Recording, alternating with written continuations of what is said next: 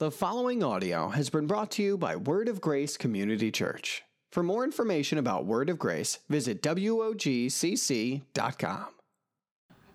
I intended on wrapping it up last week, and I thought we were finished, but as I began to just pray and study and kind of seek what the Lord had for us next, even though we already have a kind of a sermon map that we've planned, and we began to look at the next series that we were going to do. It just was something we were like, no, it's not there. I had a conversation with someone, and it kind of sparked a thought, and I said, man, maybe I need to keep going, and I thought about it, and it didn't take very long, and I knew that I needed to keep this going. So I want to teach on this again a little bit, even though we're not going to hang out primarily verse by verse through 1 Corinthians 12, 13, and 14 like we did the previous 3 times that I taught as we went verse by verse exploring understanding spiritual gifts and the empowering of the Holy Spirit and all these different things. Today I really want us to grow as mature followers of Christ.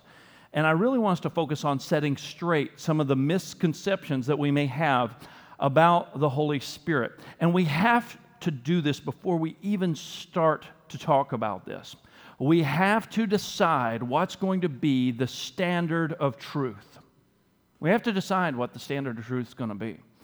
Because when we are challenged, and I promise you, when we deal with a subject entitled Misconceptions, that should allude to the fact you're probably going to be challenged.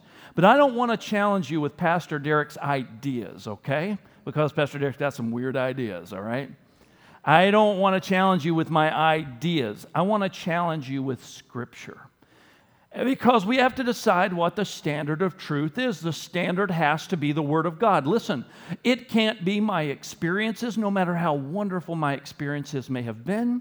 It can't be the way I've always grown up to think. It can't be the way my parents or grandparents necessarily lived or showed me or taught me, because good-intentioned people, they could have very well had a misunderstanding and a misconception of truth themselves. So we have to allow Scripture to speak for itself and not get our doctrine from Christian music, not get our doctrine from the latest, greatest best-selling book, not get our doctrine from the greatest, latest personality on television or the latest YouTube sensation. We have to get our truth from Scripture, from the Word of God alone.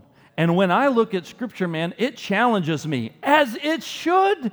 Scripture should challenge us. If we aren't being challenged, then that means we have arrived to a place to where we think we know it all. And listen, you don't know it all. I don't know it all, right?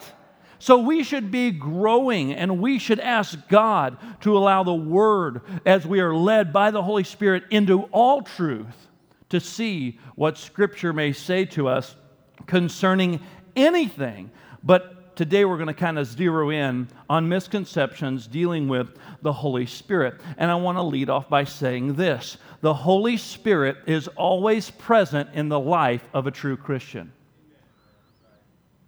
Let that sink in for a minute. The Holy Spirit is always present in the life of a true Christian. We have this idea, this misconception, that the Holy Spirit just comes to us when we pray enough, when we fast enough, when we do the right things, and when we sin or when we fall short or when we don't do enough, then the Holy Spirit leaves us. The Holy Spirit doesn't leave us because He dwells in us. We've got to get rid of this bad theology. And listen, some of it may even come from some mainstream Christian music that has good-intended people writing good-intended lyrics. But listen, when we say things like the Holy Spirit is falling or filling the atmosphere or flooding this place or is being poured out or rushes over us like a flood, this can be a dangerous teaching if we're not careful, because it associates the Holy Spirit with an emotional encounter or something that we conjure up by our works, by our fasting, by our praying, by our begging, by our crying. But as we look in Scripture, we don't see this happening. This is a relatively newer idea that wasn't practiced or taught by Jesus, by the disciples, by the early church, or by founding church fathers. The Holy Spirit is inside of you, and He doesn't need to be invited anywhere because He's in you if you are a believer. 1 Corinthians 3:16 says, "Do you not know that you are God's temple and that God's Spirit dwells in you?" I hope this sets you free today.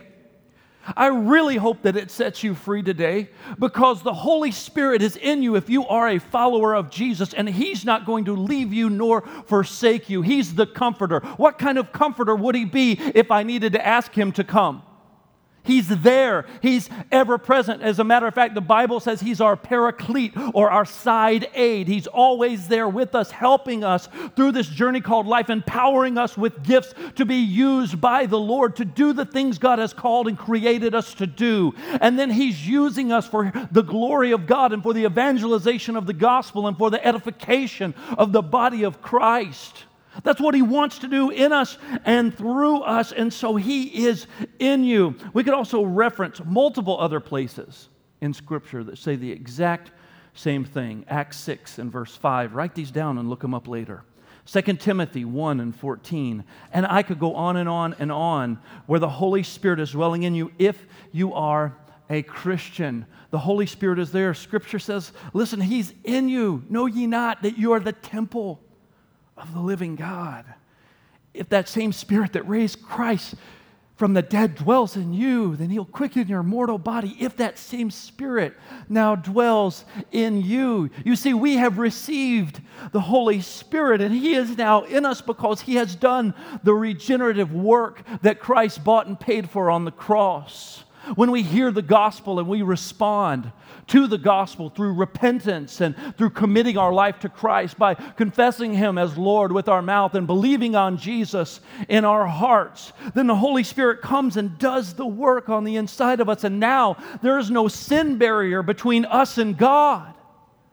That's the good news of the gospel, is that Jesus has taken away the barrier between us and God. There was a barrier present before Jesus came. The barrier was your sin, my sin. The barrier was our rebellion, our rejection towards God. The barrier was this fallen world, but now that Jesus has come to make all things new, He has made me alive. And now my righteousness is not because of my works. It's not because I'm so good or because I'm so smart or because I've done so great. But I'm going to boast in the cross of Christ and what Jesus has done on Calvary for you and for me. And now He has opened the door. He's the way. He's the truth. He's the life. No man comes to the Father except by Him. And now I have access, unhindered, unfiltered access to God because the barrier has been removed. That's the Holy Spirit on the inside of me that can boldly approach the throne room of God to obtain mercy and help in my time of need. That I can petition and confidently know that my God hears me when I pray. Because I'm His child, I'm His son, you're His daughter. We are children of the King. We belong to Him. Although we're in this world, we're not of this world. We're of a different kingdom because of the Spirit of God dwelling on the inside of us. That's the difference between us and everyone else. And that's why the Holy Spirit also dwells within us, not only for us, but to empower us and to equip us with gifts to share the gospel to the world. Because we can't somehow get off in our own strength thinking that we're smart enough or that we're sharp enough to try to do this thing without God. Because we need Him, amen? We don't just need Him at salvation, we need Him every single day.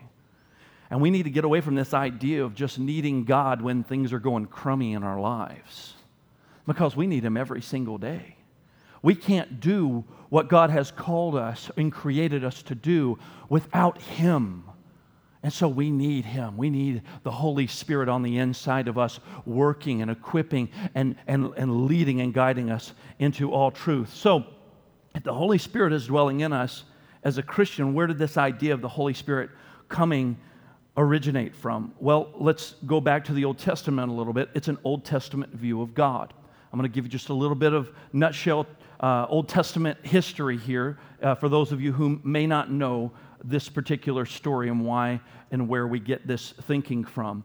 The Holy of Holies was the name of the inner court of the tabernacle, or when there was a temple built, of the temple. And this was where God was worshipped, and there was a large veil that separated the people from what was behind the veil. And what dwelled behind the veil was the presence of God.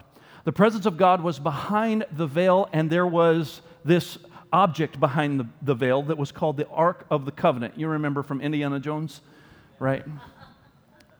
And the Lost Ark, that was, the movie version of this idea of this thing that was really built. God tells Moses exactly the dimensions that it's supposed to be built and the materials that are supposed to be used to construct it with. It was supposed to have 2 angels that were made out of gold that sat on the top of this big box. And these angels' wings were supposed to almost touch, and they were supposed to face each other and almost touch. And then on that lid that was covered in pure gold, right in the middle of where those angels' wings would almost touch, and that space was referred to as the mercy seat. And the high priest was the only one allowed to go in. The high priest, matter of fact, had to go in with a rope tied around his waist, because if he dropped dead in the presence of the Lord, then nobody could go in and get him. So they would have to pull him out. He would have to have bells that he would wear. And if the bells stopped ringing, well, there goes another one. Because the holiness and the presence of God. I mean, this really happened, folks. Let your minds wrap around this thought for a moment. He would enter in, and in the inside of this ark, or this box, there was the 10 Commandments, and there was a pot of manna, and there was the staff of Aaron. These things were inside of this box, and God's presence was resting and dwelling in there, and it was a holy, holy, holy thing. No one could go because this veil was separating God's presence and everyone else. And God's presence was dwelling in that place, and the priest would go in and he would put the spotless lamb sacrifice, take that blood of that spotless lamb, and he would pour it out on that mercy seat. And it would cover the sins of the people as an offering, as a sacrifice to God. And he would do that on the Day of Atonement every single year. He would go in after confessing the sins of the people. There were 2 different lambs. One was a scapegoat. The other one was a spotless lamb. They would slay the lamb, and then the high priest would take the blood. And this happened every single year. Every single year this would happen to absolve for the sins of the people. But then something happened. Let's go over to Matthew chapter 27, if you got your Bible this morning. Matthew chapter 27. We're going to talk about the death of Jesus and when he was crucified. Let's look at Matthew chapter 27 and verse 50. Verse 50. And Jesus cried out again with a loud voice and yielded up his spirit. So here Jesus was crucified on the cross, and he cried out with a loud voice, and then he dies. Verse 51. And behold, the curtain of the temple was torn in two from top to bottom, and the earth shook and the rocks were split. In that moment when Jesus drew his last breath, the veil in the temple that separated us from the presence of God was torn in two in that very moment. When he drew his last breath, it was torn from top to bottom. This big, thick, heavy curtain was just ripped in two, Scripture says. And what this was signifying was that God no longer was dwelling in the temple or in the tabernacle or in this place behind this veil separated from us, but now God was going to dwell in the hearts of men and women who believe because Jesus opened the door. Jesus paid the way. When we sing songs like Jesus paid it all, we're not just talking about our sins and the wrong that we've done. No, we're talking about now Jesus, our high priest, Scripture says, has gone into the Holy of Holies to offer up his blood once and for all. The veil is torn in two, and now God's presence dwells in his people. This is exciting stuff. I don't know what church you're attending this morning, but the one that's preaching about the veil being torn in two, I think that's pretty exciting stuff that we don't need to take lightly. We were separated. There was the veil, and the veil has been torn in two. There was a barrier, man. Do you get this? There was a barrier, and the barrier is gone. Have you ever experienced the joy of a barrier being removed in your life?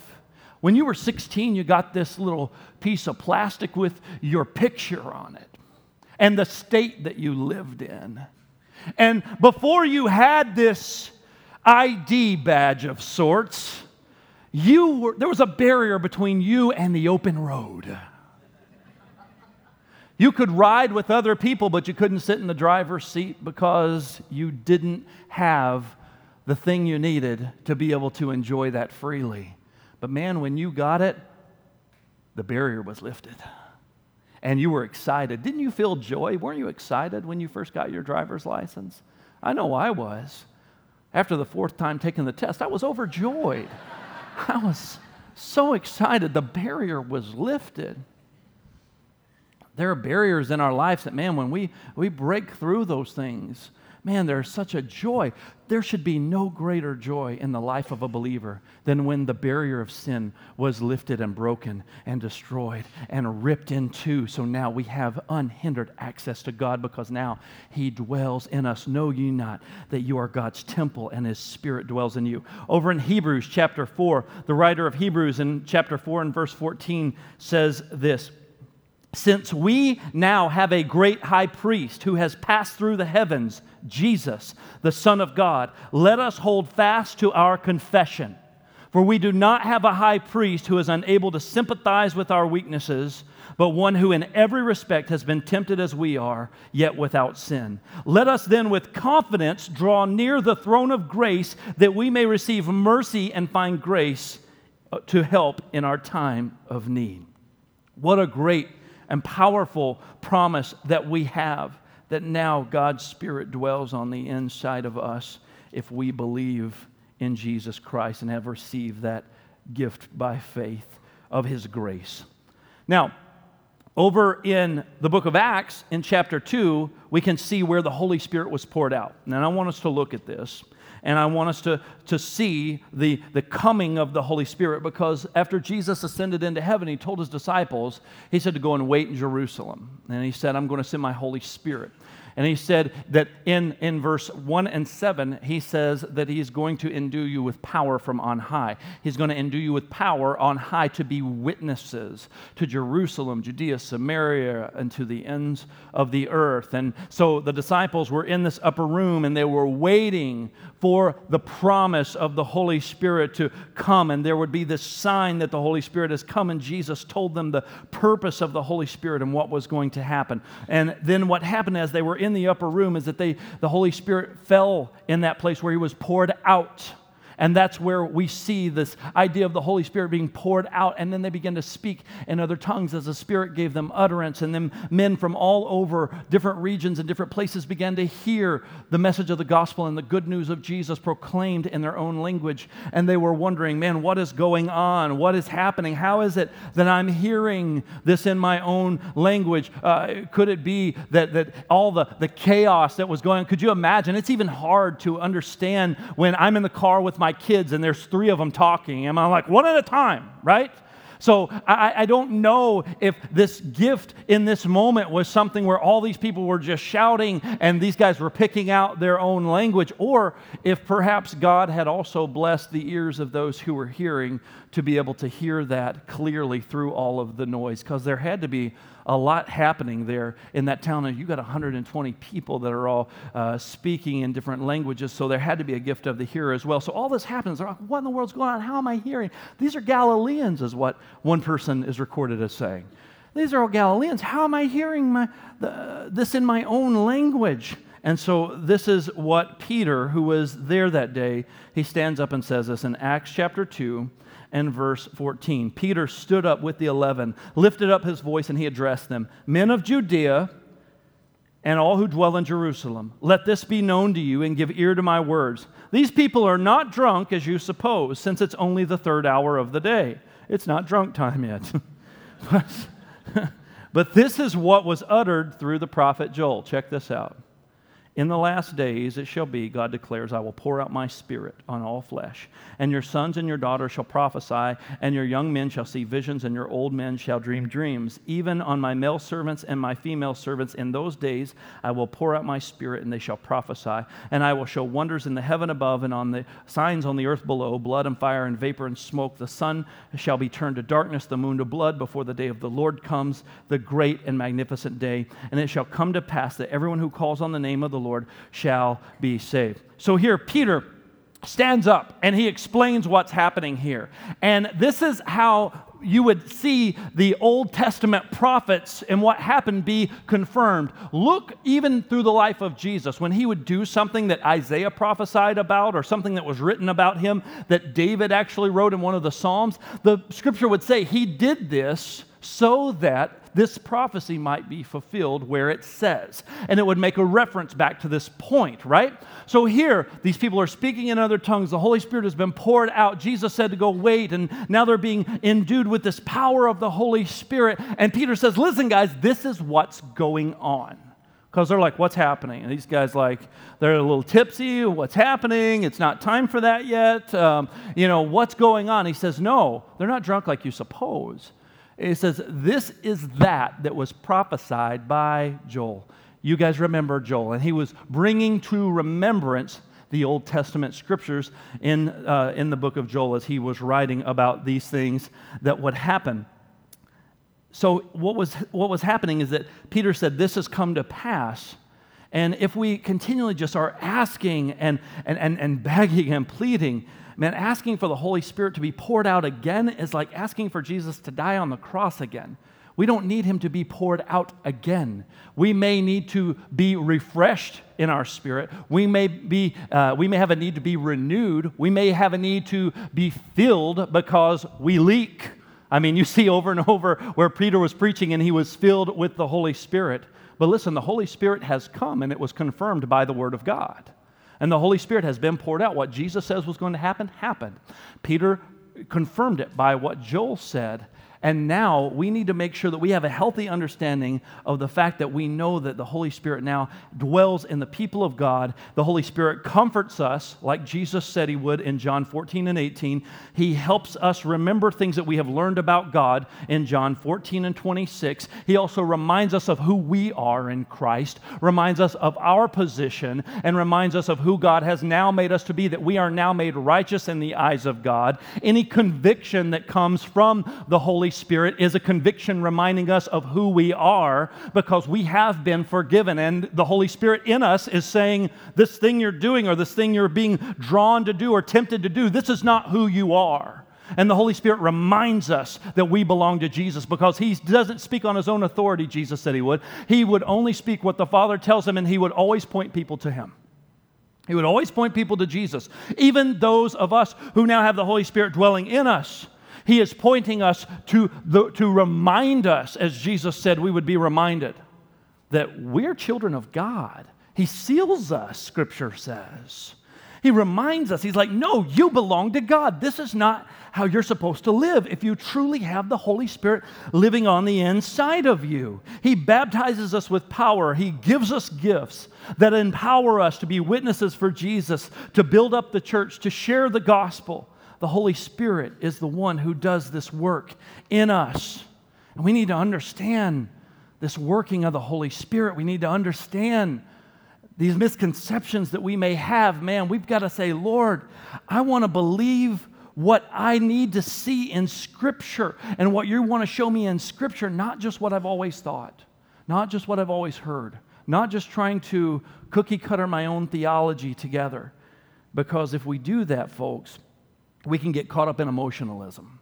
And emotions are good. I'm not against emotions. I mean, I love emotions. I grew up in a church that was primarily driven by emotional experiences. And some of those experiences were good experiences.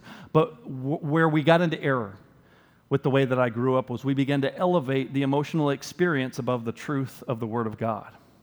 And I know you think, well, how on earth could that happen? Well, just because we felt something, we would tag it with God. Oh, that's God, because I felt this. Everybody was feeling everything, and we were very feely. The pastor felt everything, the people felt everything. Everything was feel, and we were being led astray and creating bad doctrine because of what we said we felt. And it seemed like in the church that I grew up in, the stranger you act, the more spiritual that people perceived you to be. I'm just telling you the truth. The stranger that you acted, the more spiritual people thought that you were. And man, let me tell you, that's not the case. Just because you act peculiar does not mean that you are a spiritual person. Some people they would get really strange and do some really weird stuff. And I could tell you tons of stories about my experience growing up, but I had to get to a place to where I wanted to know God for who He was. And I hope that you do too. I hope that you pursue God for who He is, not for who you've always thought Him to be or who you felt Him to be. I remember growing up, and this was a regular saying around our church. The good services were the ones where the pastor didn't preach. Okay? The good services were the ones where the pastor didn't preach. And you're like, well, what did you do? Well, we would just have these great experiences.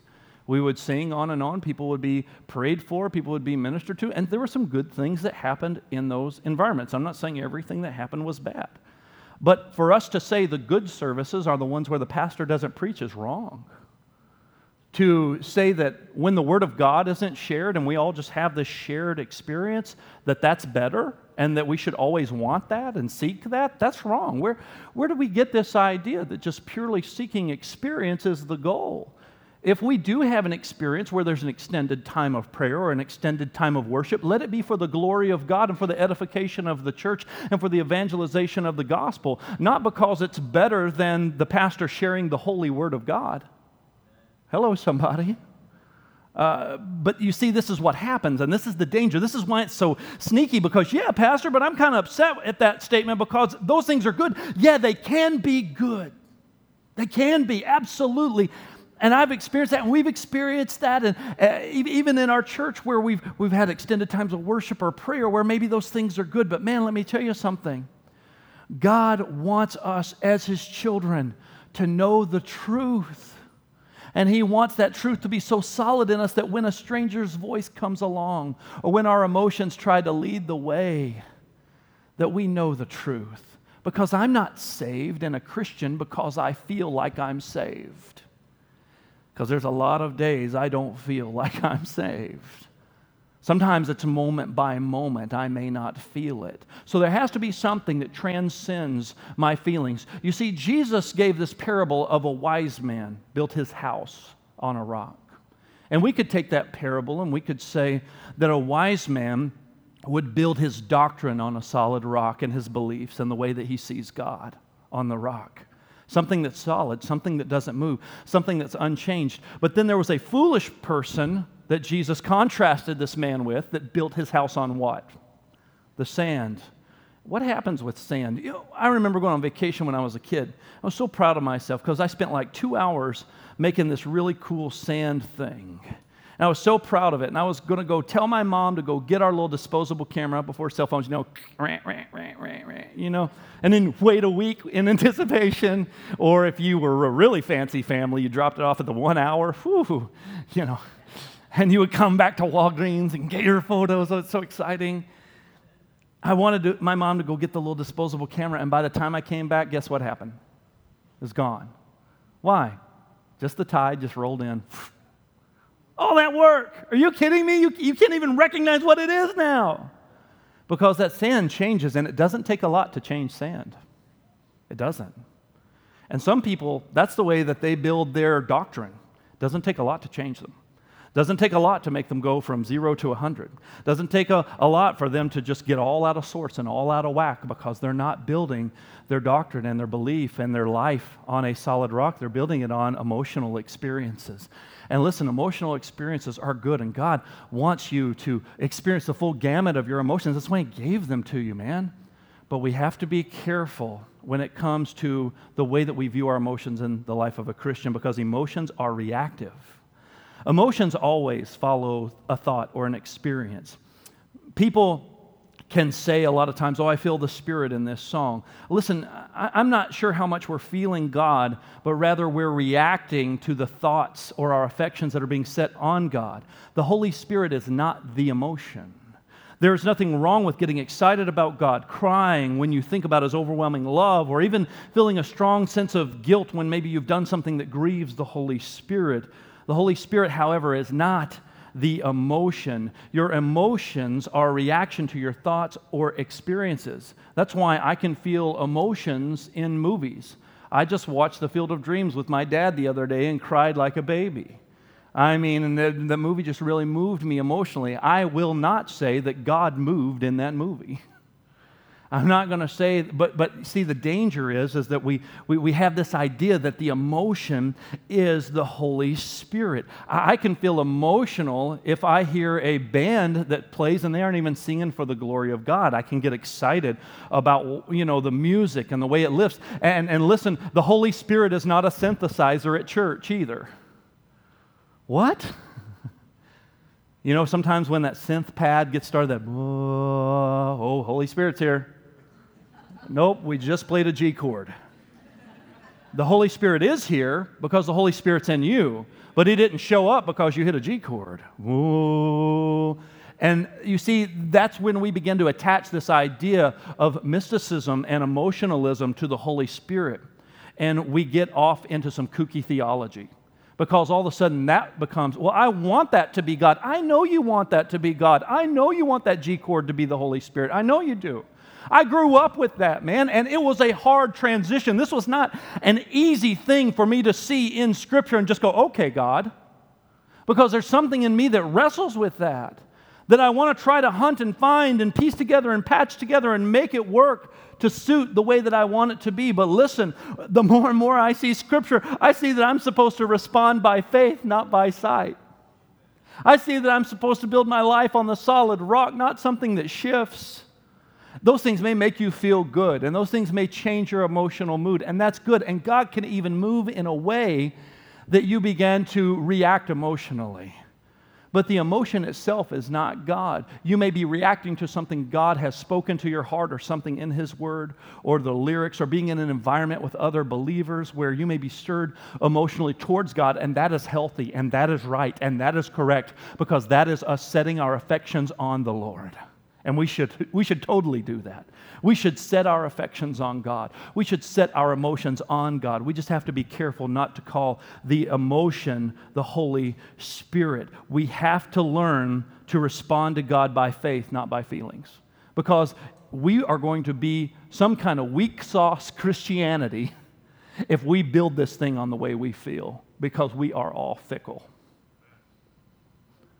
We are going to be a weak church, and we are going to be a weak people if the foundation of our Christianity is based on what we feel.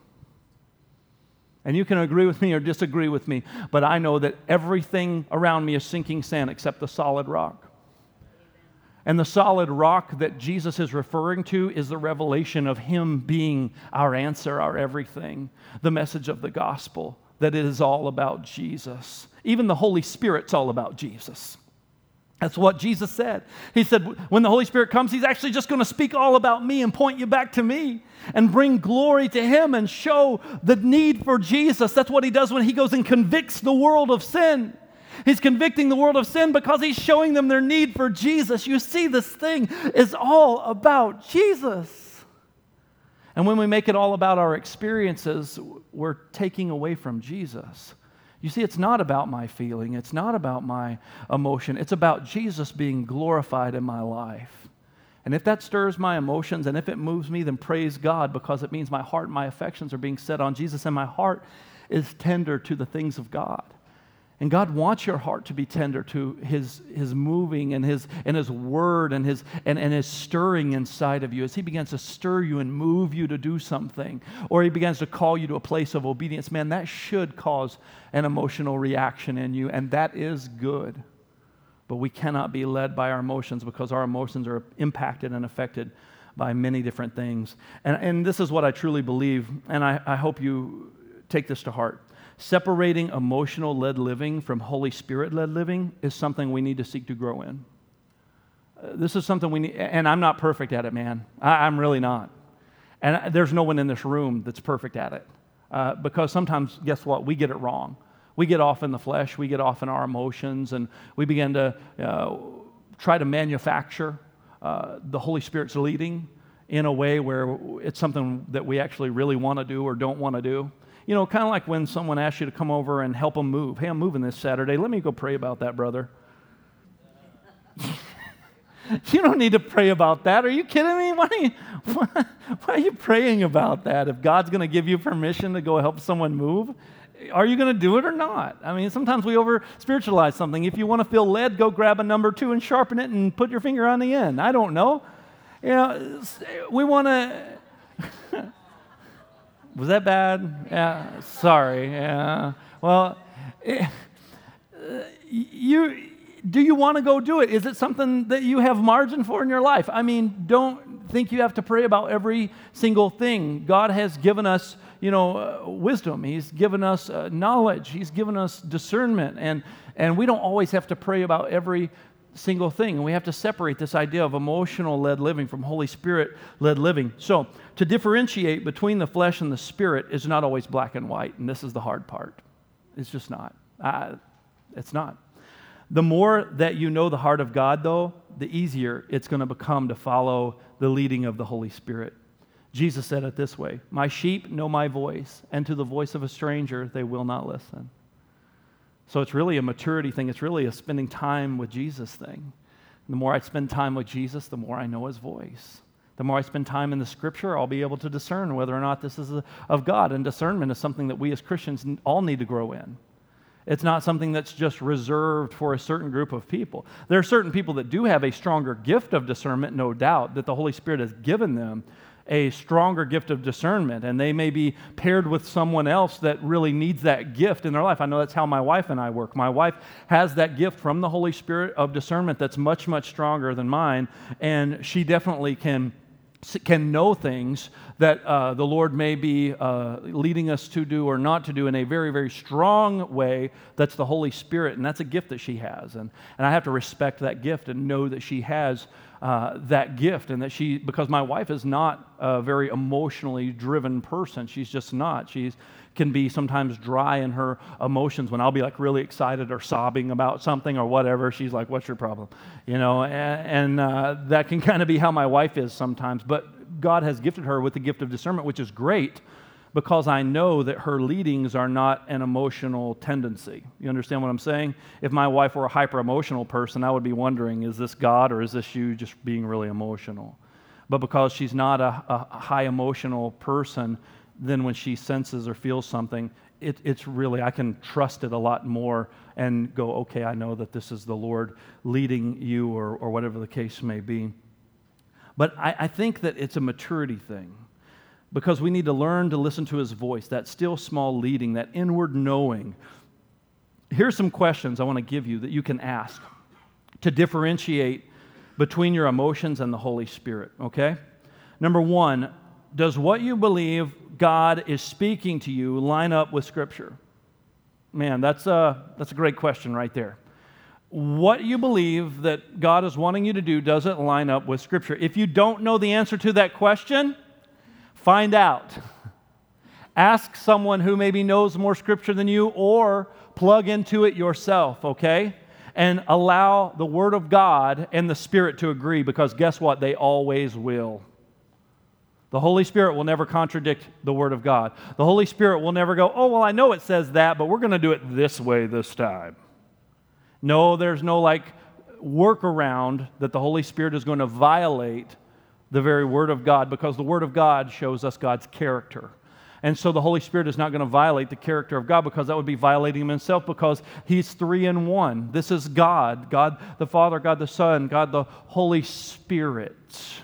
And they are co-equal, and they are co-creator, and they are together. And we need to understand this and believe this and trust this, because when we look at the Word of God, does what I'm feeling led to do, or what I believe God is speaking to me, does it line up with Scripture? Does it fall in line with the character of God?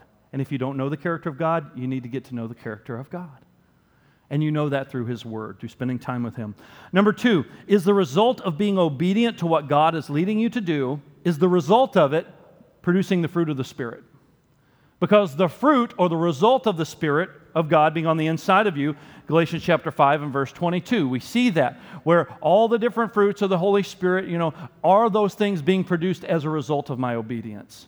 Because this is the result of the Spirit leading you. If it's not something that's going to produce fruit in your life that is connected to the Holy Spirit's dwelling on the inside of you, then you really need to ask, is this really the Lord, or is it just my emotions? And this is the biggest one right here, I think. Number 3, does it glorify God or you?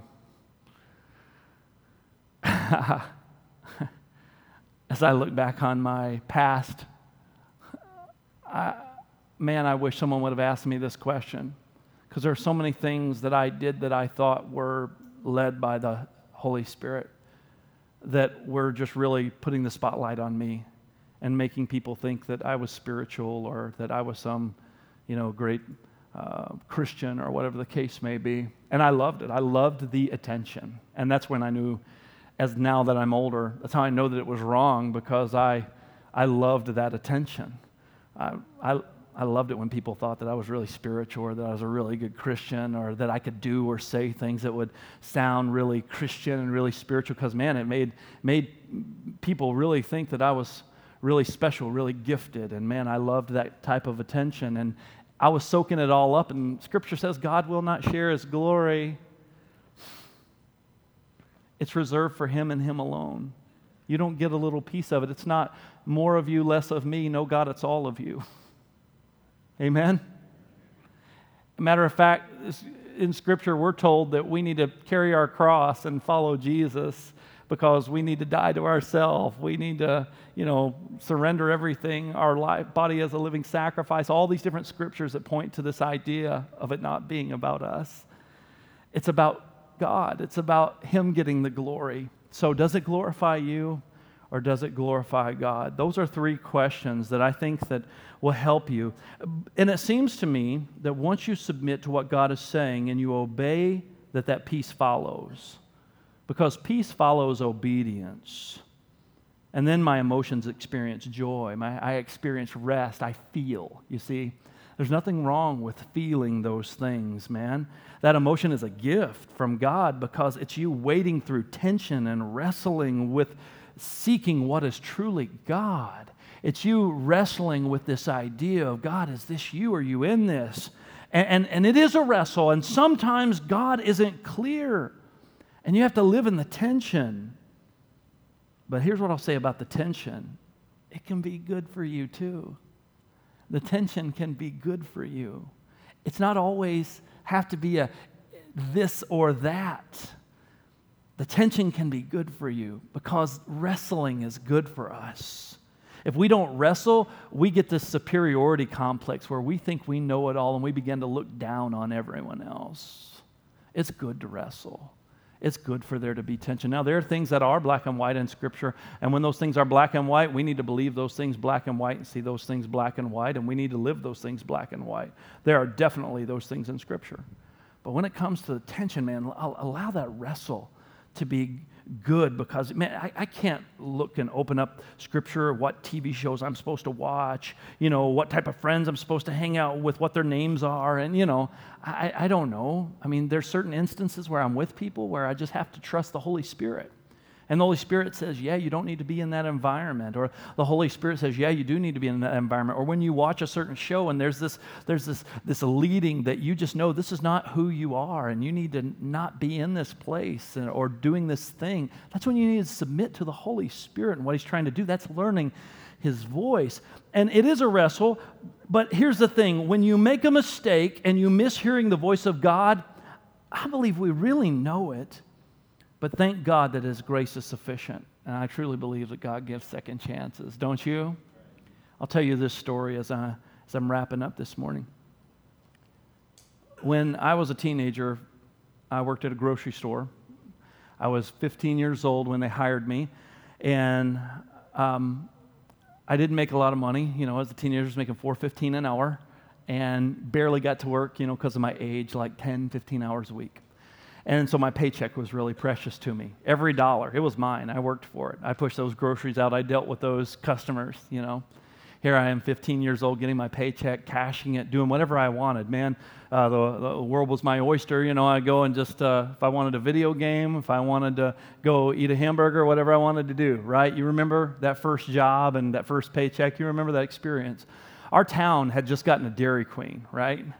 And we were pretty jazzed about having a Dairy Queen in our little town. And so I had my check cashed, and actually me and one of my coworkers were going to go to this new Dairy Queen in town. And when we were standing there, there was a man and a woman, and they had a little girl, probably 2-3 years old. and they were looking at what to order. And the Lord put it on my heart to buy that man's ice cream. And I knew that it was the Lord because I didn't feel like buying someone's ice cream. This was all about me, right? This is my paycheck. I didn't come in here to spend money on other people. I came in here to spend money on me, and I was completely self-focused. But when I led, there was this prompting on the inside of me. And then I began to wrestle, and I wrestled, and I wrestled. And as the man began to pull out his wallet, I had my hand on mine in my back pocket. And I'll never forget this. I can still see it. I can still see the day and what everything was like because it stands out to me so much. But I didn't do it. I didn't buy the ice cream. And I went ahead and bought mine. That was the worst tasting ice cream I'd ever had in my life that day. Because here I was knowing I violated the leading of the Holy Spirit. And I knew that there was something I should have done, so I had to say, Lord, forgive me for missing this. I just missed it. I was selfish. I knew what was right, and I didn't do it. And that inward knowing produced in me this reminder that has stayed with me throughout the years. So fast forward, my family and I were planting a church in Texas in 2006 to 2009. We were planting a church in Texas, and man, we were struggling. We were strapped for cash. My wife and I's combined income was not very impressive. And we had 3 babies, all 3 in diapers. And those of you that have babies or that have had babies know diapers are expensive. Well, times 3 on that.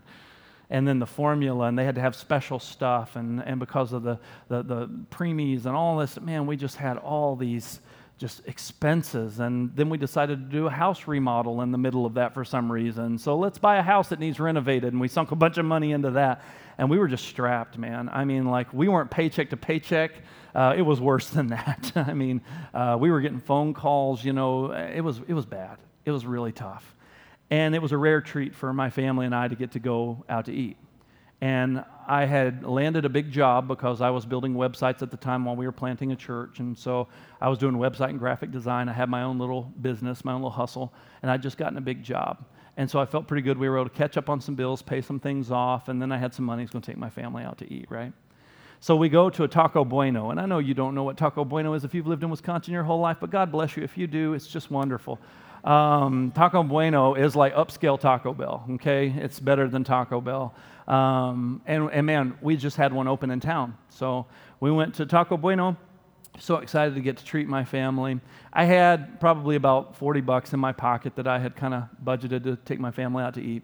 And there was a man in front of me, and he had a particularly large family, and he was sitting there ordering, and God said, buy that man's food. And again, I start wrestling. God, I just got paid. I just got to take my family out to eat.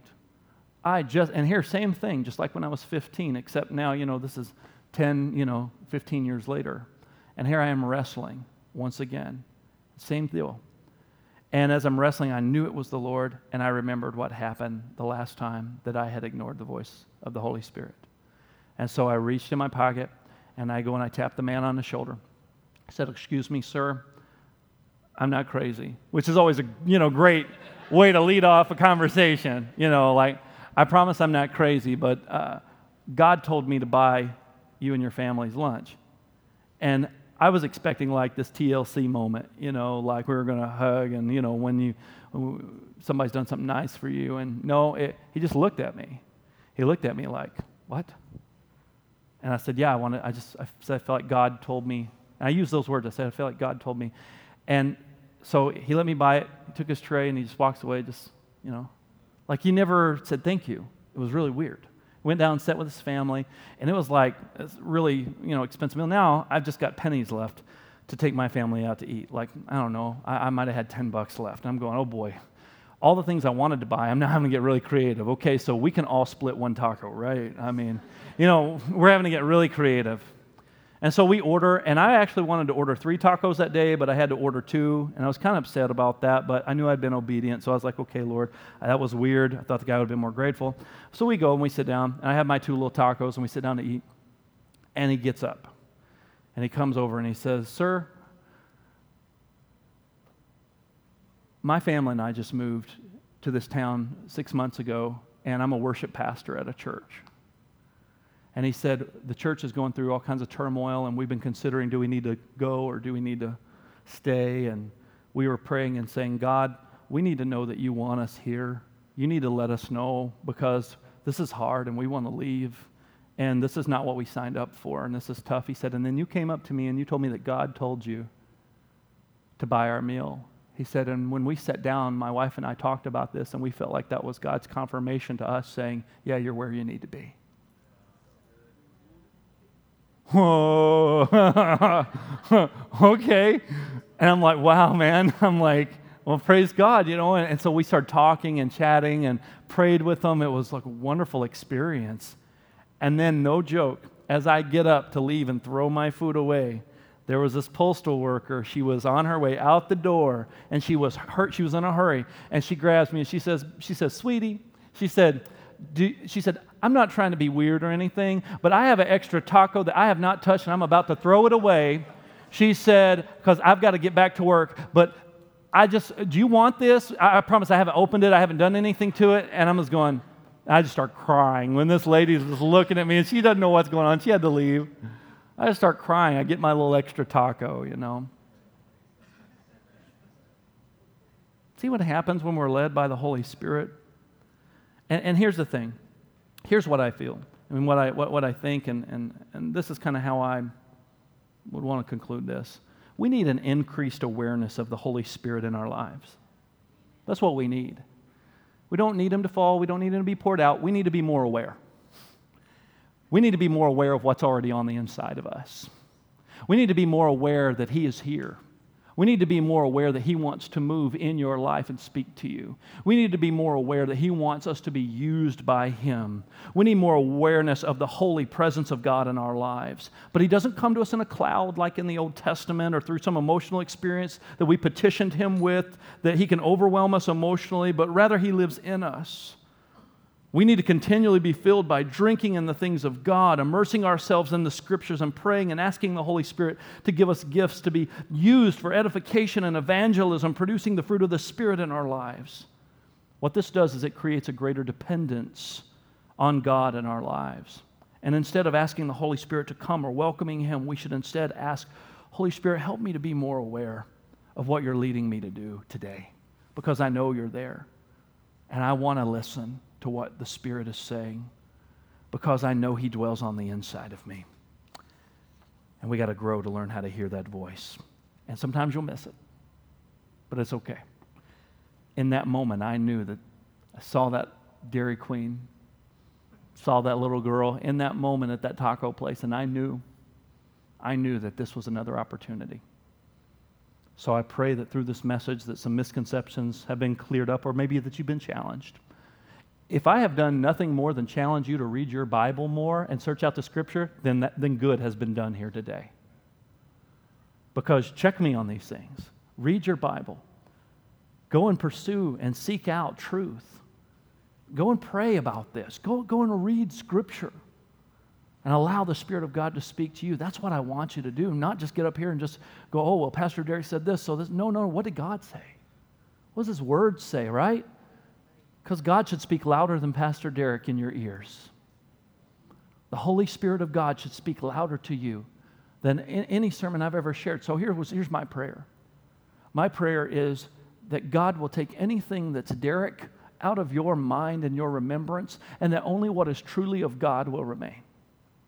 So if Derek got in the way today, Lord, I repent, and I want our church to only hear the truth of your word. Thanks for listening to this sermon from Word of Grace. For more sermons or any other information, visit wogcc.com.